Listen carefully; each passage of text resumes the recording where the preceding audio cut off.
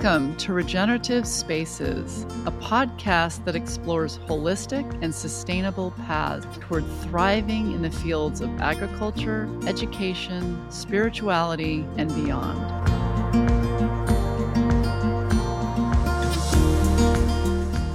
I'm your host, Stacy Police.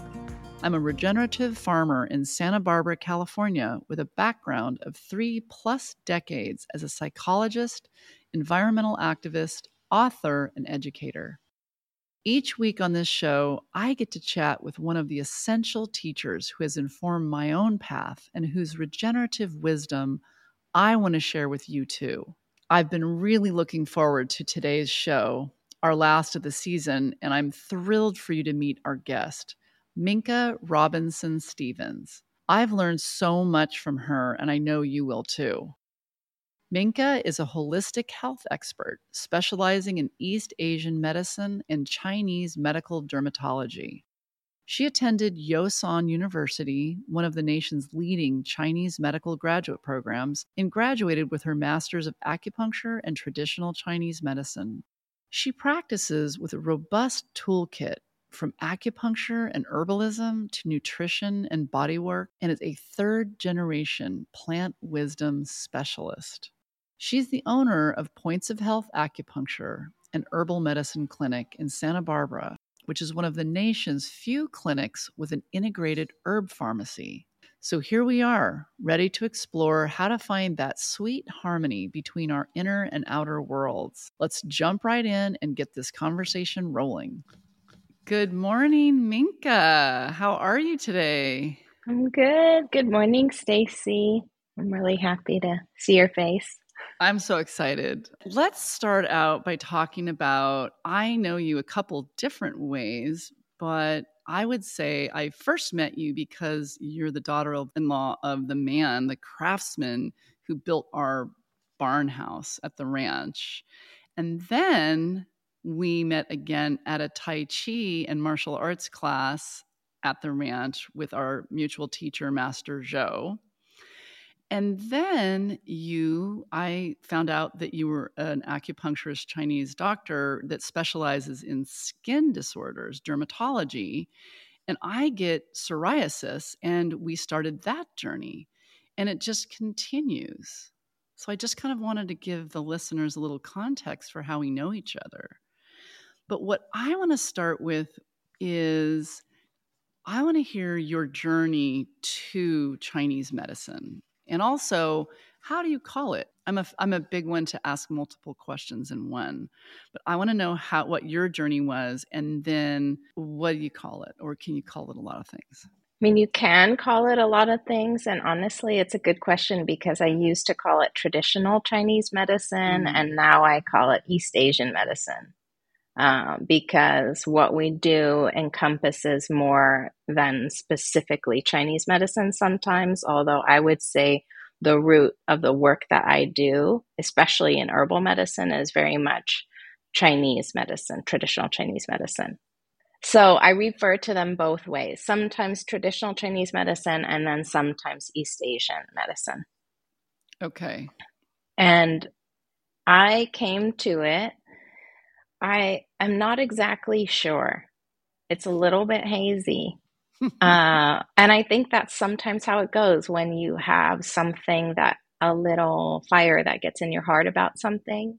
And you don't know how it got there, but then it did, and there was no turning back. So that's kind of how it was for me.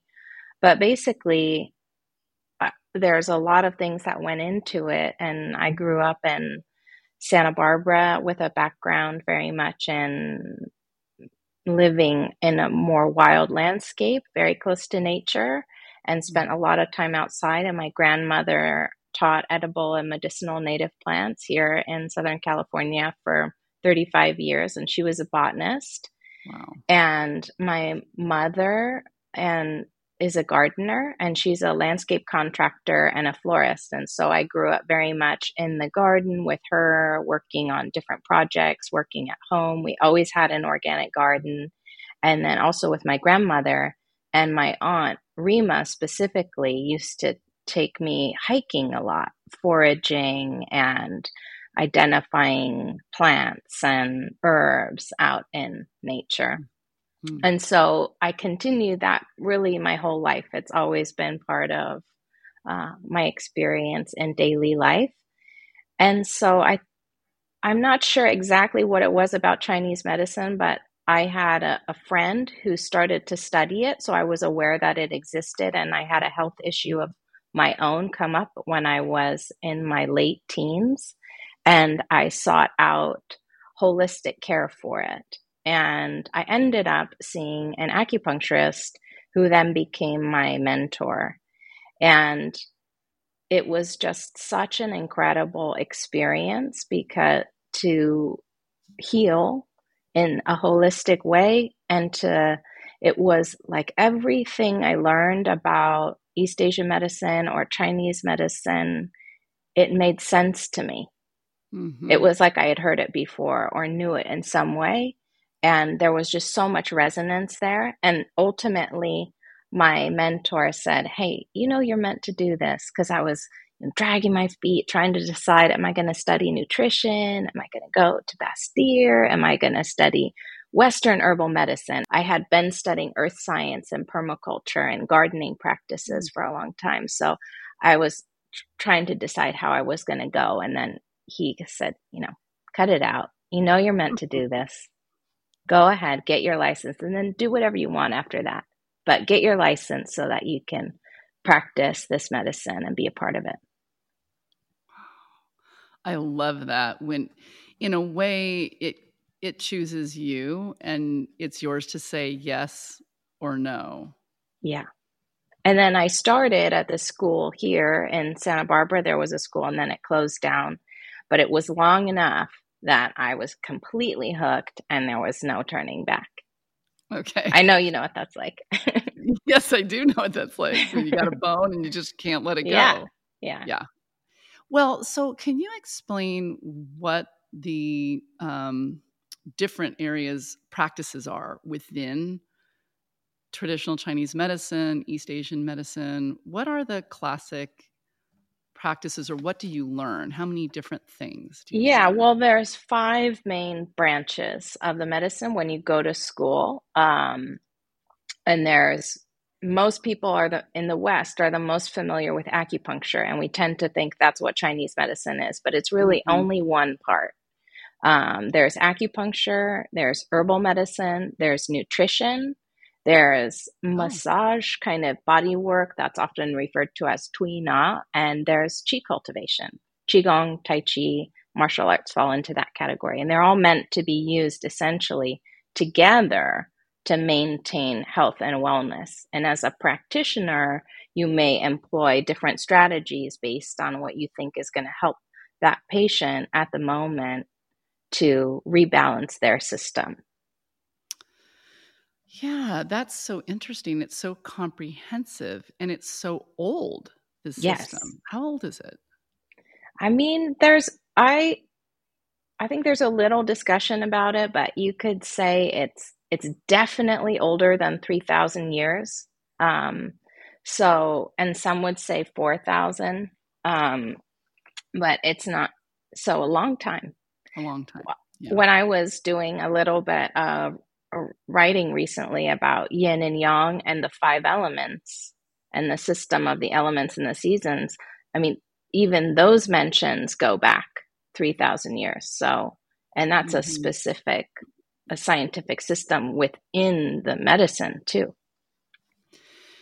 That is of particular interest to me right now. It seems to me that all of this is from a Taoist perspective. Is that true?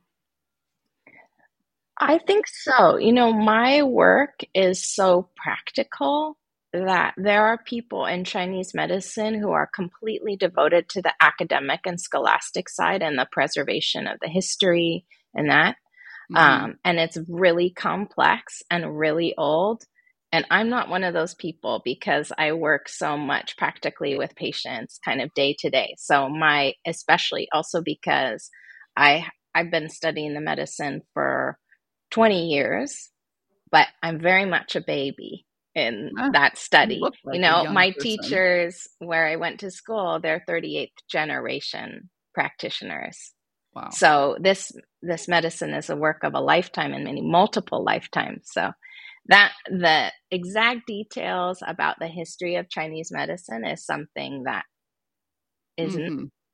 not part of, I don't know all those details, but Well, I have a taste for esoterica, but we don't have to do that here. I'm just trying to think about and share how you understand nature and plants and the human body and the way yeah, we interact and how those might correlate. So if you could say two things about that.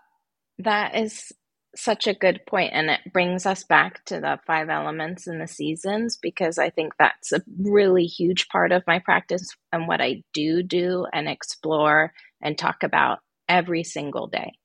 There's not Mm, a day that goes by that I'm not talking to patients about kind of how to essentially harmonize their inner nature, mm, and within that system harmonize themselves with the natural world, basically. mhm, So, with Chinese medicine understands that, uses the metaphors of the five elements to describe the relationships of how energy and blood and body fluid move within the body, and how we can see that reflected in nature outside, us being natural beings and of mhm, nature and related to it.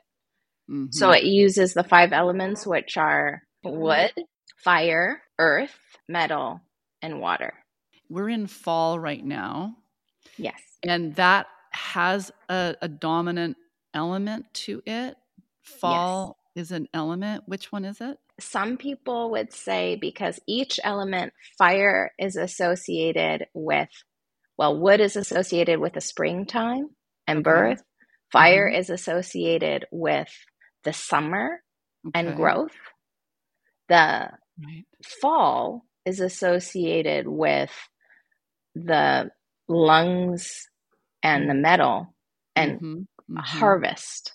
And the winter is associated with the water element. And then Mhm. there's the spleen Mhm. or the earth system, which is sometimes referred to as late summer, and then also can be referred to as sort of the transition between all seasons. We think of the earth element as kind of sitting in the middle, so it has this ability to kind of be reflected. It's all about nourishment and nurturing, Mm. and that can be placed sometimes in the late summer and other times kind of at the end in the transition phases of each season. And so right Okay. now we're in one of those transition phases. We're at potentially the end, the late summer, which some people would associate with the earth element, and also the beginning with the equinox of the fall, and that's associated with the lungs. Okay. So you see a lot of people in your practice. What are some of the things that you're suggesting right now for practices that are great for the fall just to maintain Yeah. one's personal well-being and vitality? Well, there's a couple ways to look at it. One thing with the fall that we are kind of aware of, there's a spiritual component, just about when we're thinking of that cycle, like I referred to, the birth, the growth, the Yeah. harvest, Mhm. and the rest of the winter time. Mhm.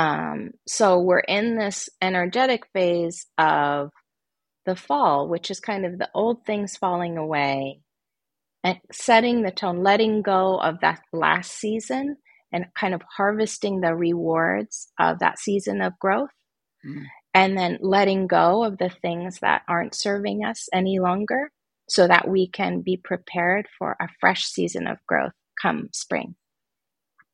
And so Okay. right now, one of with the way that we talk about the elements, there's a lot of correspondences in traditional Chinese medicine or East Asian medicine. So one of the things that we talk about with the fall is dryness. So, and we can notice that in the air, that kind of crisp nature, Mhm. things drying out. And also, we can be aware of the coldness There's a coolness that's coming in. That heat Mhm. and that activity of summer is falling away for this chance to kind of be drawn in, warm things up a little bit more.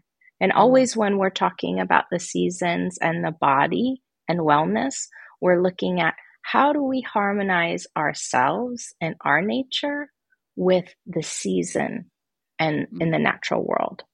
So if things are getting cooler on the outside, we might want to use herbs or foods or spices to warm us up on the inside to give us some balance. Mhm. Because, So that would mean interesting because it seems like fall spices are yes, kind of warming, right? yeah, Cinnamon and nutmeg yes, and ginger and yeah. And even if you look at like the pumpkin spice yeah, situation, right. it's a Which I perfect love. example of kind of earth and fall flavors. So we're using those spices to the flavor of the fall. Each element and season also has a flavor. The flavor is pungency. So, Hmm. and that's a dispersing quality, which helps to kind of protect us during the cold season from any external invading factors, right? So it kind of pushes the chi out to the surface a little bit to protect us. And Mm. so we use the cinnamons, the nutmegs, the Mhm. ginger kind of helps to harmonize the middle jiao and the earth element, support the digestion. Mhm. And the other thing that we really have to pay attention to is balancing out the dryness. So using foods and herbs and practices that help to nourish the fluids of the body and help to moisten things so that we don't get brittle and dry. Because we can see that in, like, we would see that in, I see that in my patients already, right? There's a scratchy throat, or Mhm. there's a dryness in the eyes, or the dryness in the skin, or, sometimes some skin rashes and things like that, or the hair is thinning or becoming more brittle. And so then we use herbs that are deeply nourishing and supplementing to the fluids, and even simple foods like pears. The perfect season pears are a perfect food to strengthen and supplement the lungs and add moisture And they're a to the fall skin. fruit, aren't they? Yes, I know. See, Nature nature has does it it figured. for us. We don't even have to think about it. It's So just this all is a happening. reason to eat seasonally because I know Yes. I've heard that like eat locally, eat seasonally, but I don't know that they ever tell me why. And Yeah. so let's say root vegetables come around now, correct? Some of the Yeah. dark greens, is that one of Hmm. them? Yes. No. So, I mean, really, Squash. in traditional Chinese medicine, there's at this moment around the equinox, there's specific foods that are often consumed, and you would find that throughout Asia and other places, of these foods and soups and things that are created and served during this time to really help supplement and support that element within our bodies. So there's Okay. things like one of the most famous soups right now that you might see floating around the internet, which is new to a lot of Western people, but is using that white fungus or that ear fungus, which is that kind of jelly like mushroom that you soak and create a soup with that, and then add the dates into that. And that's really nourishing. It's really rich in collagen, and so it supports the fluid internally and externally.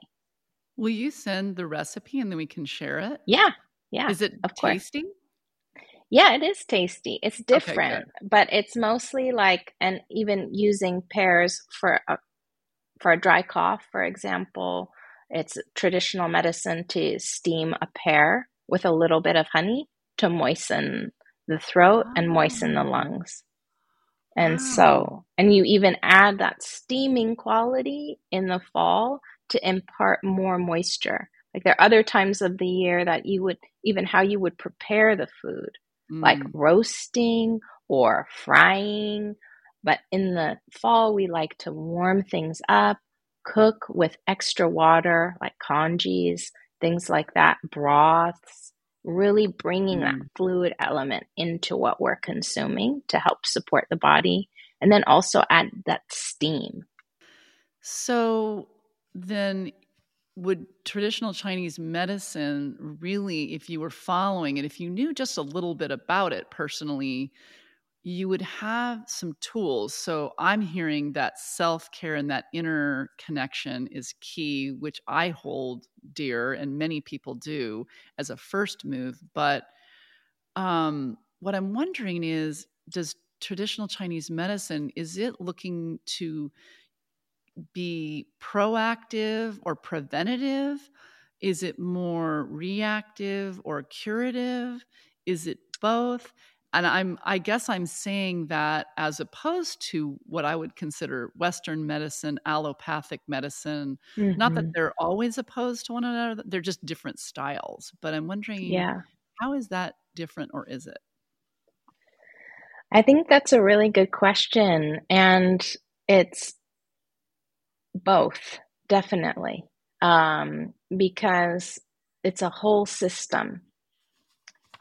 And the beauty of it, though, is that it's not just reactive. Mm. It's not as if, oh, you have high blood pressure, so now here's a medication for that.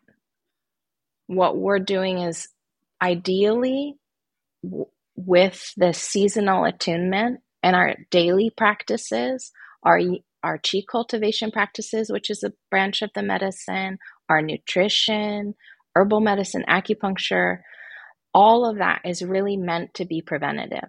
So, and it works the best that way.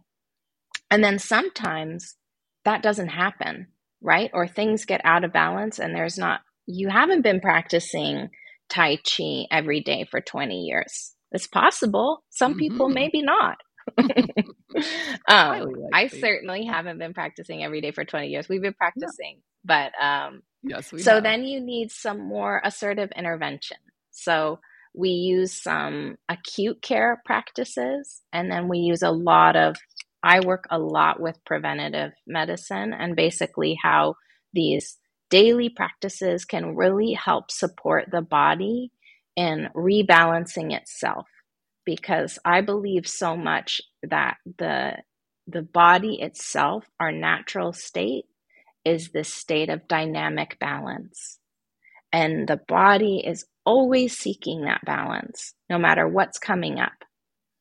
And it's our job, if something does come up, to kind of recognize, well, how has a system got out of balance?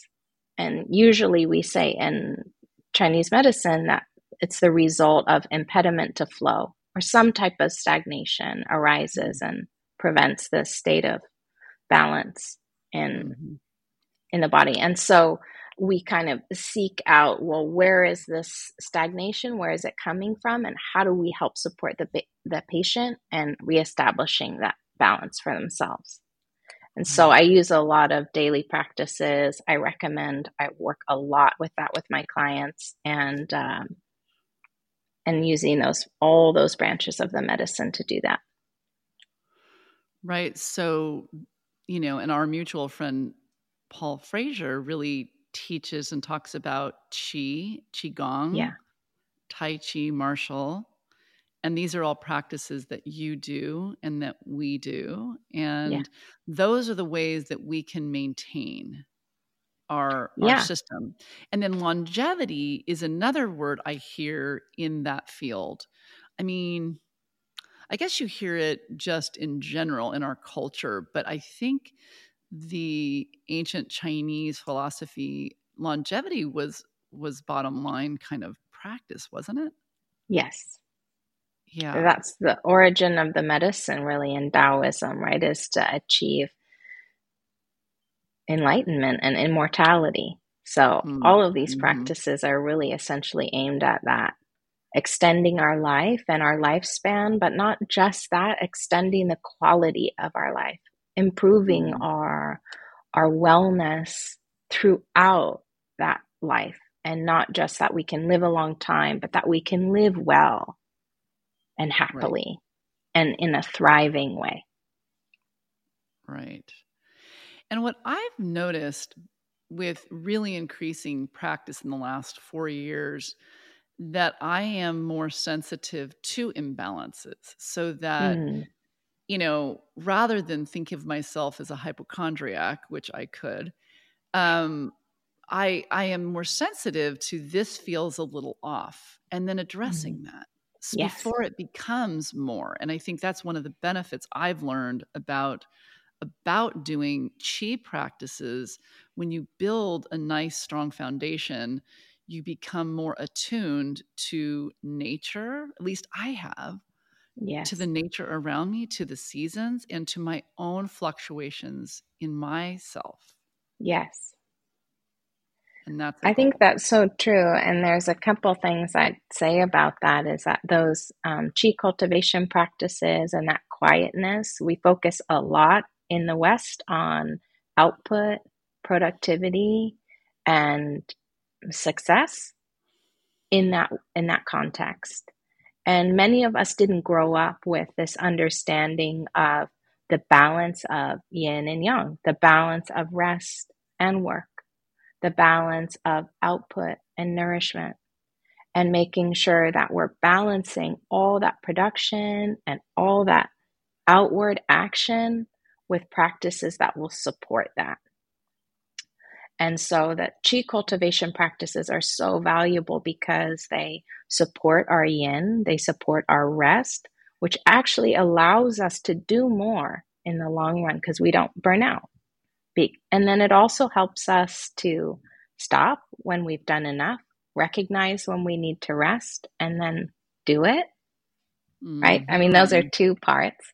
Mm-hmm. um, but so I think that's really valuable. And I also think there's something really special about daily practice. I was just finishing with a lot of my daily practices. And one of the things I do is Abhyanga, which is an Ayurvedic practice, but it's a self-care lymphatic massage. And I use a body oil, and I do that every day. And it's this, when you do something every day, you can notice you're rubbing your elbow, or I sustained a gardening injury over the weekend. And That so could I've be got a real. bit of a bum knee at the Okay. moment. But when I'm doing the massage, I know how to use the gua sha or do the massage to really help support the healing of that joint. Or you can maybe feel something in your skin or your wrist or your hands or your shoulders and go, gosh, that's tighter than I thought it was. And then you can pay attention to it, maybe give a little massage, or maybe do a certain kind of practice to help release that tension or support those areas that you notice in doing these practices are a little off.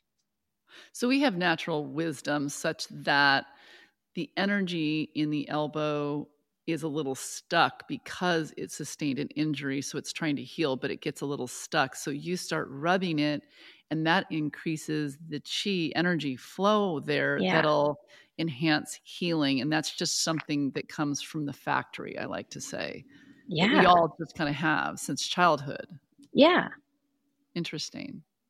I love that. Yeah. And And I it's something that also you develop over time as well with and know that practice. you're on the right Yeah. track. Yeah. Because if you first start having or giving yourself a massage, your skin and muscles just feel like your skin and muscles. But over time, you'll start to feel, oh, this is a little bit more sticky, or this is a little bit more tight, or my skin's a little bit more dry. Or you start to pay attention, and then you might say, oh, gosh, maybe I should drink more water, or Mhm, mhm, maybe I need to, or go to bed earlier. And that will mhm. make my tissue more supple, more soft, more forgiving. What it makes me think about is something sometimes will come to me, or I'll have a craving for a food, or I'll see it, I'll notice it, and it's just the thing I need. And those other kinds of subtleties increase the more I practice. Yes. And then when you pay attention to it, then you're rewarded for it usually because Mhm, you feel mhm. better. And these practices are not like they're not so esoteric that you shouldn't notice them in your life. Right. If you have a craving for something that's right for you and then you eat it, you should feel good immediately. And if Not you don't, 2 years then that's later. your information. Right. Yeah. Well, it's interesting because I feel my experience of you is that you live a sacred life. I mean, you have kids, you have a family. In fact, you have a really, quite an extended family around you. You have a whole practice, you have all these different aspects. And I'm aware that you see it all as sacred and you're always looking at it from this bigger lens. And so that even this seems very mundane, but your kids, some kids spend all summer in camps and you let your kids just hang out and get bored. And that there could be some value to that we don't in our culture really notice. And I'm wondering, have you practiced that and seen value in that? Just something practical like that. I think so too. It's so funny that you say that because last night, my daughter, who's 10, it's possible that she was trying to resist going to bed. Um, It's and possible. she knows me well. So she said, "Oh, Mom, could we just have a cup of tea together?" And it really helps me sleep. And let's just have a cup of tea. So she's got my number clearly Yes, because I tea is love my it. thing. Yes. And so we had a cup of peppermint tea, and then she was showing me some drawings that she had done earlier in the day at school. And she was talking about she had this blackness that led into this rainbow. And then she was likening that. She's like, yeah, it's kind of like the moon and the sun. And it's kind of like, you know, uh, day and night. And I went, gosh, that's funny because you're talking about yin and yang. Mm. And so we had a Mm. conversation over some tea about yin and yang, and we were talking Mhm. about the active time of the day and the restful time at night. And we were talking about the seasons. And it was really interesting because, on the one hand, you could think, oh, I'm teaching her about yin and yang. But really, I feel like my kids and my daughter and son and family and community, you learn so much about nature just by seeing a 10-year-old kind of recognize these concepts and understand them so readily and so easily. Then you can really see this is a tenet of how things really are, how nature Mm. really is, and how you said that we're kind of born with this inherent wisdom and understanding it. And I really love that Chinese medicine, Asian medicine gives us some language around how to understand that and talk about it and how to use it to empower our own health and wellness and regeneration, and then how to couple that with nature and how we engage with nature in that way. And so, like, yes, I didn't send them to camp all summer. I let them rest and get bored. And I feel like that's that quality of nourishing the yin, of being quiet sometimes, of balancing the rest with the activity, especially during the summer, which is a very highly active time. It's the most yang season of the year. So there's all this stuff happening. And in order to be able to sustain that and really enjoy that, you also need to rest. To me, that takes a great deal of self discipline in our culture. There's so much distraction, and especially the Mm-hmm. way we understand education and how our kids succeed. Sometimes when I look back, I reflect, I think sometimes maybe we overdo it and they need to be learning Mandarin and doing lacrosse and, Yeah. having all these, archery and be on a team sport and, all the things. And yet Mm-hmm. there's some wisdom and beauty in letting them be so that they can notice. How do we notice if we're going all the time? Yeah. I think that's Yeah. so true. And I Yeah. think it requires a lot of self-discipline for me because I'm a really passionate, excitable person, and I would Mhm. love for my kids to do lacrosse and Mandarin and all the things. And Right. so, but I also understand I learned so much from working in my garden, from spending time out there. I spend a lot of time in the garden on the weekends, and every Mhm. morning I go out there. I've told you about how we've had these snail pests that are eating. So I go out in the garden every morning around sunrise and I just collect the snails. And then I also go out at night in the moonlight before I go to bed and pick all the snails so they don't eat all my vegetables. I know there's organic ways to deal with this that are less labor intensive, but at the Ah. same point, there's something really balancing about going out there, noticing things, paying attention. This morning I noticed, oh, what is this other kind of pest that's happening? Or my seeds for my fennel that are coming up. And you also do the things where you notice the seasons more, that that really vital energy of assertion, of growth, of birth, Mm, of mm, extending yourself out into the world like a little tiny radish sprout, mm, mm-hmm. opening yourself up to the light and growing through that. And you have some tending, some mist, some watering, some caretaking, relationship with the people around you, and then it grows up, and then you can harvest that food at some point and then use the leaves for braised greens, and you can blister the radish, or you can cook it and you can nourish it. You can give some back to the chickens, or how all these things work, but being able to be part of that process of witnessing that the energy that's required for growth, and also like in the fall, the restraint and the willingness to let go that's required for transition, and that anchoring energy that's required in the root for the winter, where we can serve and protect ourselves for our next season of growth, the blossoming that happens in the summer. Um, I learn a lot from that. And that's what helps me feel, I think, exercise discipline in a way, or restraint. Maybe restraint is a better word to kind of help protect the chi, the yin, the blood that you have, and make sure that when you're expending it in this way that feels true to who you are, that feels supported in the world, and that feels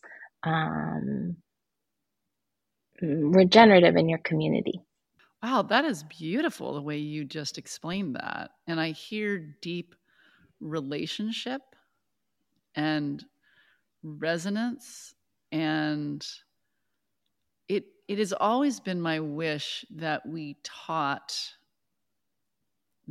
local flora and fauna and the medicinal as well as the toxic values of plants.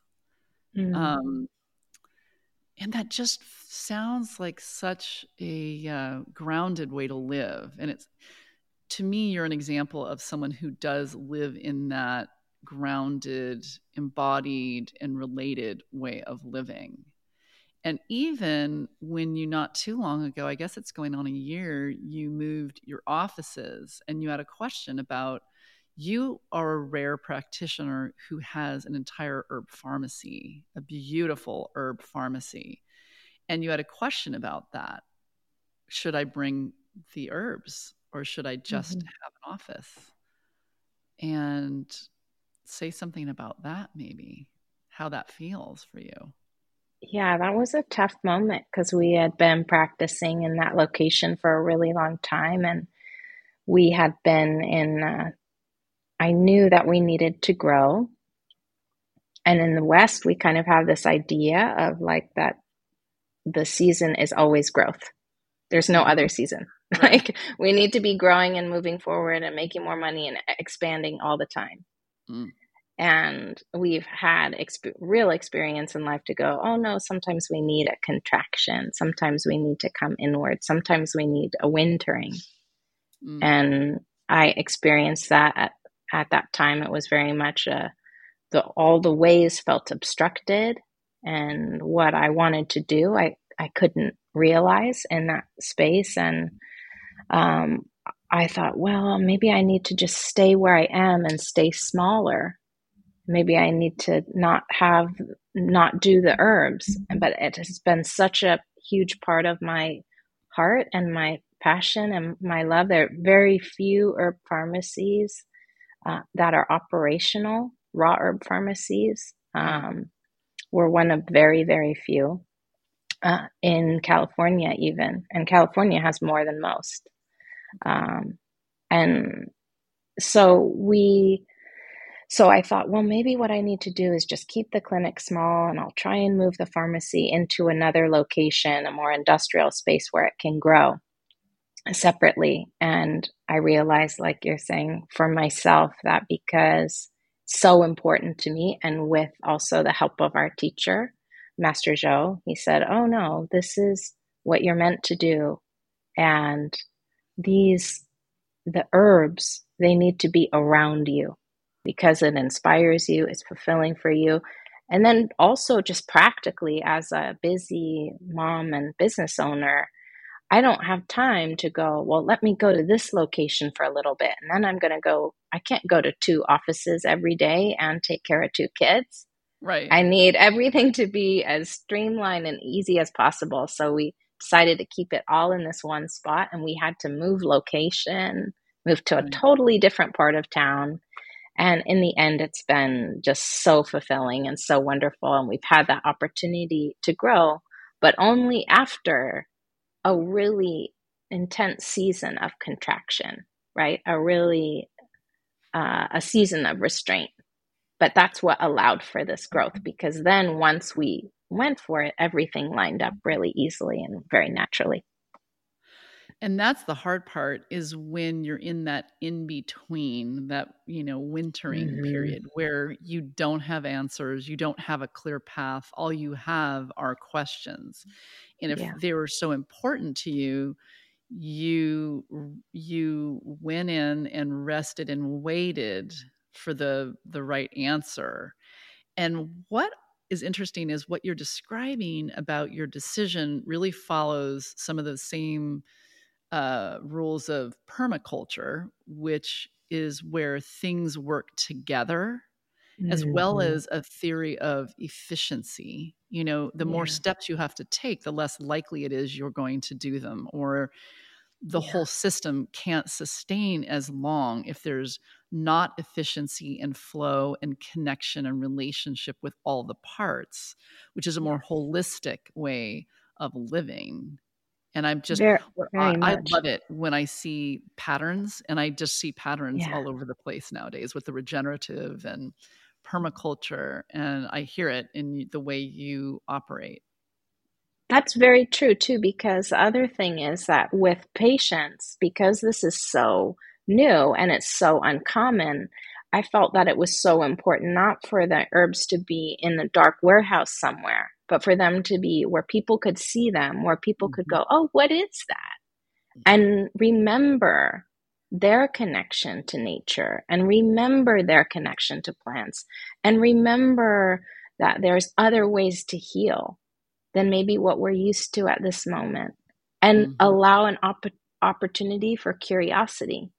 We also were able to find a space that has space for movement, where we've practiced Tai Chi together. Mhm, mhm. But I will say, on that topic, we met right around that time that I had that question.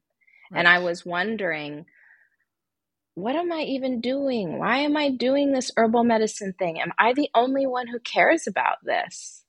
Will people even take this medicine? Do my patients even want to do it? Is this useful for anybody other than the fact that I love it and I'm passionate about it? Maybe it's not meant to be. But we met, and I found another herbal lover in you, and that's part of the inspiration. And what it's so important to recognize the signs when they come to you and say, "No, this is important. It's in your heart because it matters."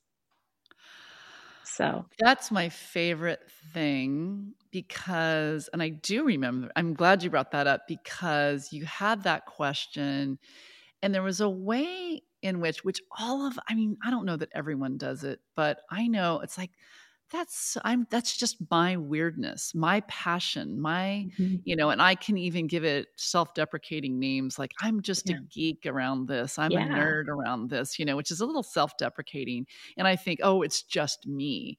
And you told me that, and my jaw dropped because are you kidding me? I love this. I love the plants and the herbs and in your relationship to them. And that it was such a neat coming together because, oh no, please, I want this. Yeah. And that gave you what you needed. And then I remember us walking on the ranch and you pointing, oh, that's a wild radish. Oh, and that's good for this. Oh, and there's, this plant. You're able to just walk around and find food, medicine, even poison everywhere we go. And that is just so interesting and inspiring. So I'm going to want you to teach some classes in that because I personally want to expand. And I find often if I have a curiosity and interest, maybe somebody else does too. Isn't that true? Yeah. I've Yeah. been doing that more with kids lately because I have kids and taking them out. And a lot of times a plant ID is kind of a lost skill. And I was lucky enough to be taught that from just a very young age, the same age my kids are. And it just is part of living in nature. And the first thing I do when I go any place to visit is get a plant ID book because I always want to see, Mm. ooh, what's growing here? And it helps me Oh. understand the place that I'm in. So, and then when you're out and about, you can identify things. And now there's apps and stuff for that, but it really helps you understand that we're not just in nature, right? We're in a rich, dynamic environment that has, like you said, medicine, neutral substances, poison. And in Chinese medicine, too, we would say that the right herb taken at the right dose is medicine, but the wrong herb taken at the wrong time or the wrong dose can be poison. So anything can kind of be anything, and it's all based on that balance and Mm-hmm. kind of understanding the nuance that exists there. So, Well, also, I right now have a little bit of poison oak. I live on a ranch, and I thought I heard there is a plant that often grows right with poison oak that is maybe an mhm. antidote. And Yeah. does that happen a fair amount in nature? Like, oh, yoo-hoo. I think I think so. I mean that's a really good example. So that's mugwort, Okay. which is a type of artemisia, and it's. I was taught as a kid that when on the beginning of a hike, if you were in kind of by the creeks, you'll see it by the creeks. You just pick it and rub it on your skin, and then that would make you less vulnerable to poison oak. And so you keep some in your pocket as you're Oh, hiking too. wow. Um, and I think that does happen. Ironically, that's also a Chinese herb that's native to this area. So we have these some species which are exactly the same, and some which are botanical analogs or herbs that we can use that are native to our area that have a similar quality or a similar characteristic as the Asian herbs that we use in medicine. And you can use Mhm. these herbs and plants, of course, medicinally as well. And it's just such a beautiful synergistic relationship with plants and nature, the way that the mycelium and the mushrooms connect forests and trees and send messages, and how much communication there is, and how thriving in a natural environment is less about or competition for resources and more about collaboration, finding our own niche and then really living within that niche. And by doing that, we invariably nourish and support the rest of the system. Wow. I love these as metaphors as for life. And it also makes me think about, because this is what I think about with agriculture, is organics or and you have to then do you source your plants, your herbs and mushrooms and things specially just so that we're not introducing certain chemicals, or is that, how hard is that, and do you do that?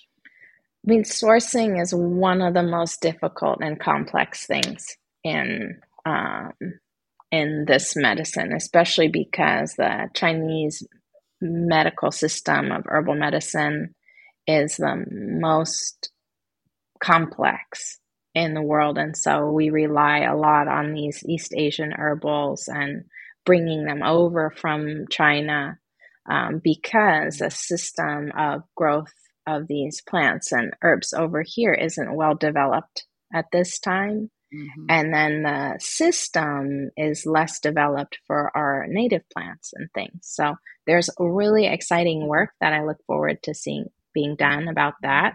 Um, I don't source directly from China. I rely on a company that is so committed to the integrity of the medicine and sourcing organics and making sure doing tons and tons of testing, Spring Wind. And it's founded and started by another herbalist as well, who's been living and working in this medicine for a really, really long time. And they test everything, and they won't sell it if it retains traces of pesticides or things like that. They'll have conventional options, organic options. Then they also work with, there's a newer organization called the Lilium Initiative, which is dedicated to the growth of East Asian herbal medicine here in the US, which reduces the impact of the transportation issues, the cost issues, the quality issues, and the toxin issue. There's a lot of things that are involved with getting herbs from Asia. And the Lilium Initiative, so Spring Wind is the direct distributor for that. And that's a dedicated group of farmers and herbalists who are committed to bringing this medicine to this country and growing it sustainably and organically, but also figuring out how to do all these practices. Like there's certain herbs that need to be steamed 9 times before it's really the herb. And if it's only steamed 7 times, then it's a different herb. And, where do we do that? Do we do that farm side? Do you do it in the pharmacy?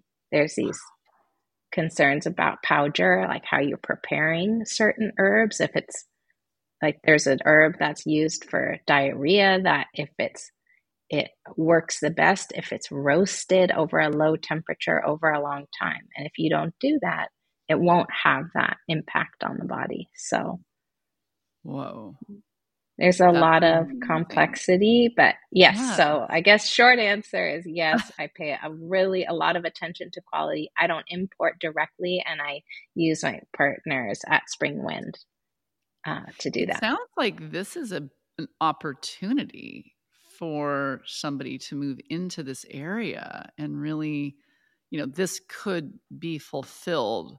And I always feel like the younger generation, but we've talked, I have a ranch. We have land, we have our kitchen gardens, but there's some room there. And I have an interest in growing. If we could do organic practices, and how might I help cultivate and other farmers help cultivate some of these herbs and mushrooms and things that can be used locally as medicine. Yeah, so it's an exciting time. My friend Noe, who I introduced you to, she also is cultivating from Yes Yes Nursery in the Valley. She's cultivating these medicinal seeds and finding the exact right species of these medicinal plants to kind of help us cultivate them in our area and figure out how do they grow here, what does well in my garden up in the mountains. I have a lot of Chinese herbs, a lot of experiments, things that have worked really well, things that don't do well. And it's a wonderful opportunity for all of us to kind of create more medicine around us, right? And to understand, it gives us so much insight into how something works in the body when we can see, like, oh yeah, that herb really wants to be on a super dry hillside. And it retains all of that energy. So maybe it has this really young quality in the body, or that really wants to be super wet and soaked all the time. So that's going to influence how it works with our lymph or our water passages in the body. So being around the herbs, growing them is so important, not only for the future of medicine and healing, I believe, in in this country, but also just for our own growth and reconnection to nature, understanding how these plants work and how they work in our bodies, and having more appreciation for Mm. the beauty and all the gifts that just surround us. Yeah, that's so incredible. And I feel that reciprocity, that symbiosis, that holistic, which makes me, body and my mind sort of relax and feel like, oh, Mm-hmm. okay, I'm part of nature. Like the way you Yes. describe it, it's like, okay, there's a connection, there's a sense making, there is a patterning to all of this. And I think that's why I'm so drawn to it. I agree too. And I think that also we have so much to learn. In the West, we've thrown away a lot of, and we've taken advantage of, and we've used, and there's a lot of harm that's been done in terms of traditional practices and traditional culture. And it's um, such a shame to lose so much of that wisdom and to be disconnected from that. And it's also such a gift to recognize so much of that beauty and that wisdom that exists all around us, and that there are people who know about these things. There are people who have studied living in harmony with nature, who have lived that way, who have made that their everyday. Mm-hmm. And that to be able to be humble enough to learn and to be curious enough Mm-hmm. and to appreciate that, I think it's really important.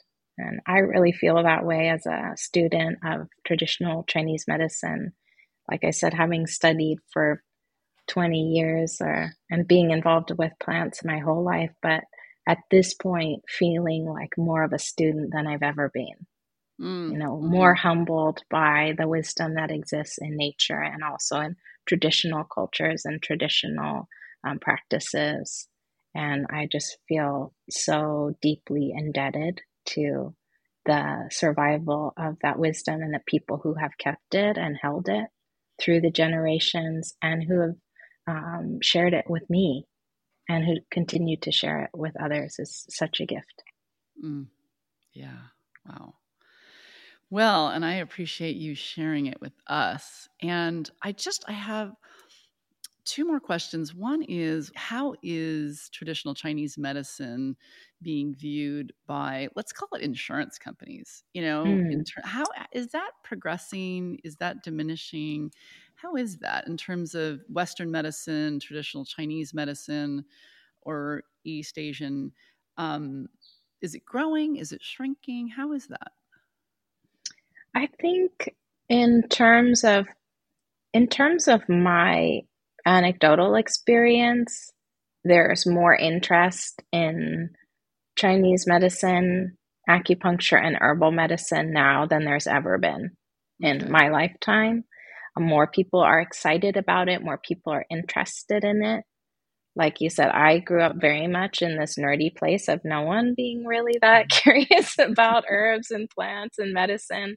I was one of two people really in my acupuncture class who was really passionate about herbal medicine specifically. And now that has really shifted. I've met so many recent grads and current students who are going to school to study herbal medicine, which really wasn't the case when I was doing that very much. I think in terms of insurance, there's a lot of work to be done in that category. There's a lot of work to be done in terms of raising awareness and helping people understand how cost effective it it is to pursue this type of medicine, to help make it more available to more people through insurance. At the moment, the coverage rates are not very helpful for most people or practitioners.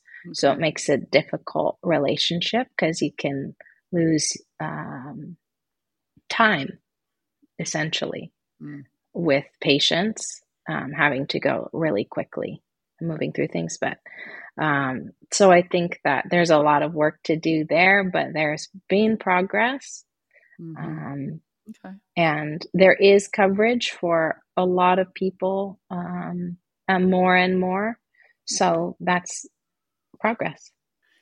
So, in conclusion, what are some of the things that, takeaways that we might have here in this autumn season? What would you like us to carry away with us? Well, I think it's important to really remember to take note of what's happening in nature around you at this time of year and recognize that we're turning toward a season that's asking you to be more inward, slightly more restful.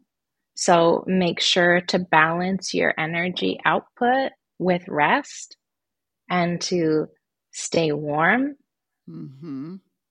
Protect yourself, and then also it's really wonderful to use food to help balance and support the season. So I really recommend eating more warming foods, maybe leaving the summer salads back in the summer and focusing more on congees, soups, broth, adding those rich spices to kind of help warm and support your body internally, to support your digestion, your lungs, and help ward off colds and flus and things like that. And I also really recommend kind of breathing practices, breath work, and gentle movement practices that engage the breath, like Tai Chi or Qigong or yoga practices that can really help. Because as you breathe into the lungs, you're supporting the inspiration and the expansion of the season. And then as you exhale, you're supporting that letting go, letting those dried leaves of last season fall and ready yourself for this season in this moment and the seasons to come. So we need a little bit of rest, just like nature does. Yeah. And if we do, we'll actually have more available come that next season. Exactly. So we think of fall as the midpoint between the most extreme yang of summer and the most extreme yin of winter. So at winter, we're meant to be, all of our chi is kind of sinking back into our roots, and we sort of hold still in that kind of molten core as we prepare for that expansive growth of spring. And so in the fall, we're right in between that expanded blooming phase of summer and that yin phase, rooted yin phase of winter. So it's kind of keeping in mind that you're in this kind of transitional season, and you still get to go out and do stuff and have a good time. And you also balance that with rest. You still get to travel and socialize and, stay up late sometimes, but then maybe sleep in too. And that's the awareness that really helps. I find, knowing, listening to your body, listening to the season, listening to nature. Well, I learned so much from you every single time, and I just have more and more and more questions for you. But thank you so much for sharing today. Oh, it's been such a pleasure, such an honor. I learned so much from you and our relationship as well, and I'm deeply grateful for it. I'm very happy to spend the morning with you.